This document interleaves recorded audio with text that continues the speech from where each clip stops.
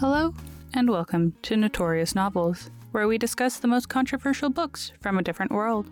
You won't find these books on any store shelves around you, no matter how hard you look. Trust us, we've tried. We were granted access thanks to a benefactor who wishes to remain anonymous. Thank you again for your recommendations and for the histories behind these novels. Now, let's begin. This week's novel is The Worm by Veers. Published in 1926 in the country of Argetz, this novel follows a nameless journalist on his journey as he uncovers mass corruption in his home country. He slowly unravels a huge plot that has been put into place and has begun to starve the citizens of their wealth while promoting the elites. The plot is conveyed through found notes, texts, interviews, and other form of communication interspersed with the journalist's own diary.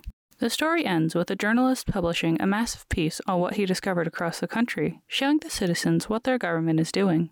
He flees his country with the belief that he has planted the seeds for a revolution. The Worm uses many names, places, and events from the history of Argetz and the corruption that was happening at the time. Banned and burned, the government of Argetz tried to erase any evidence of it. Several attempts were made on Veers' life, some believed to be organized by the government. While no documents were found after the collapse of the Argetz government and release of all classified documents, the attempts on Veers' life in 1927 with attempted poison by gas leak, and in 1930 with attempted death by public bomber are like methods used against other people the government considered a liability.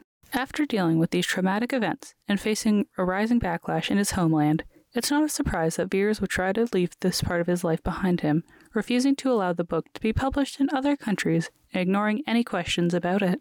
In the studio today, I have Alex Brighton, noted historian, journalist, literature enthusiast, Veers expert, and the author of Freedom Was a Bad Word, A History of Banned and Challenged Art in the Country of Argetz. He's here to talk to us about Veers' life and what led him to write The Worm.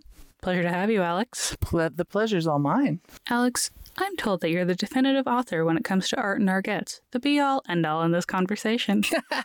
That's quite the stretch. I know a lot about it, but I don't know everything. Fair enough. Now, the topic at hand, The Worm. Ah, yes, The Worm. A fascinating look into a corrupt country. You've read it? Of course. Why else would you be on the show? Anyways, Veers was a journalist himself before he wrote the book, I heard. He was.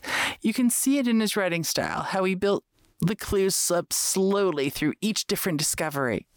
I believe it was his ability to find the clues for stories in real life that led him to write this book. How so? Well, Veers knew how to look at the big picture. With this ability, he most likely could see what was going on inside his country. By all accounts, he wasn't happy with the government to begin with, but he was smart. Oh? You can't go around accusing your politicians of corruption if they can lock you up easily. This is what led him to express himself in a book, to try and get the knowledge he had out to the people around him. A formidable task. But later on, Veers actively tried to stop the story from spreading. He tried to bury it. Can you blame the man? He knew the book was putting himself and his family in danger. The book was traumatic for him and he didn't want to relive it. I can understand that. I am grateful that this book led him to write more, though. Me too. Well, Alex, thanks for coming on the show. Thanks for having me. If I need anything, I'll be sure to call. Even with all of Veers' attempts to bury the book, it lives on. How so?